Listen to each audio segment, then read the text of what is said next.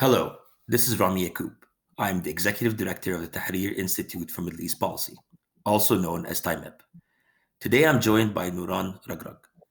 Nuran holds a Master's of International Studies and Diplomacy from SOAS at the University of London. She currently consults for UN Women and WHO Libya on building youth and female ownership and public health response in Libya. Nuran, thank you so much for being here. Thank you. Thank you for having me. Earlier this year, you published a piece with TIMEP examining the political, social, and economic barriers to women's equality and safety in Libya. The piece had a particular focus on the crucial role women must play in Libya's political future. With Libya's presidential and parliamentary elections coming up so soon, I'd like to ask you, what steps has the GNU taken so far ahead of the elections to ensure women's inclusion?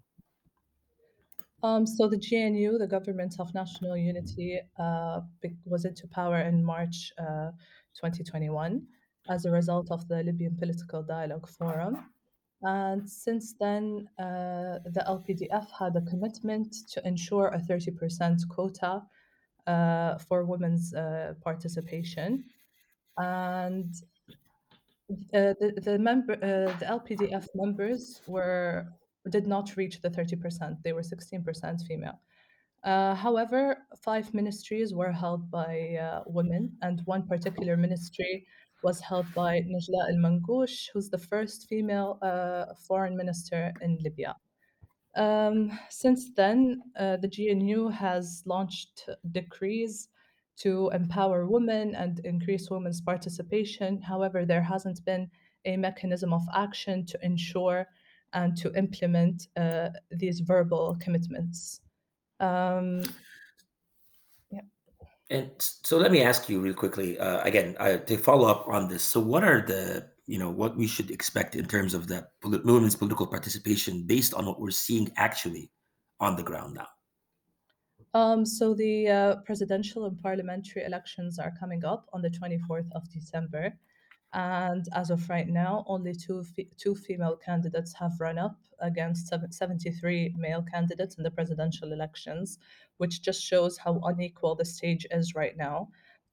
It could be because women are still in fear for their security. The current ministers have faced cyberbullying, cyber threats.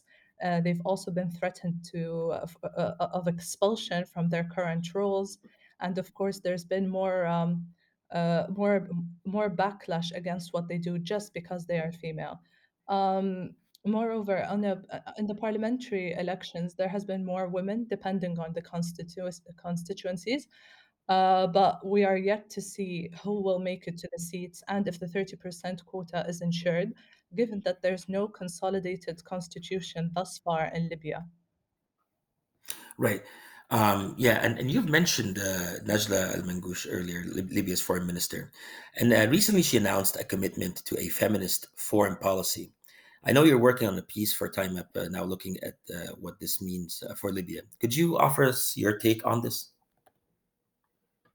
So I'm very excited to publish this piece. I've been working on it for some time.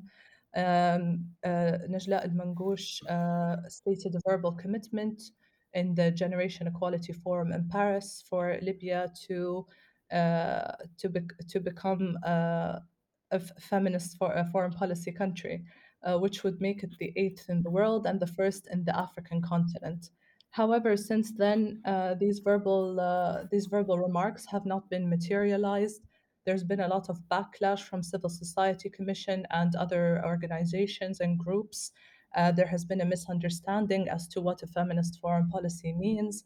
And instead, there have been demonstrations against the ratification of Security Council Resolution 1325 and against CEDAW. And of course, the media has utilized this to further marginalize the gender agenda and to further paint women in this light that they should not be part of the peace and reconciliation processes. And of course, this is worrisome because the current government is temporary. We are yet to see what the new governments will do with what a feminist foreign policy means, as no institutions or state structures have been set into place to ensure this mechanism. And this works on a multifaceted level in Libya. The lack of institutions and state structures makes it difficult for these decisions to continue and for women to become an eminent and important role in peace and reconciliation. Nuran, thank you so much for this insightful talk. And I encourage everyone listening to this conversation to check out your articles. We obviously wish the best for Libya's women and Libya's future at large. All eyes on Libya. And thank you again for being here. Thank you so much, Rami. Take care. Bye bye.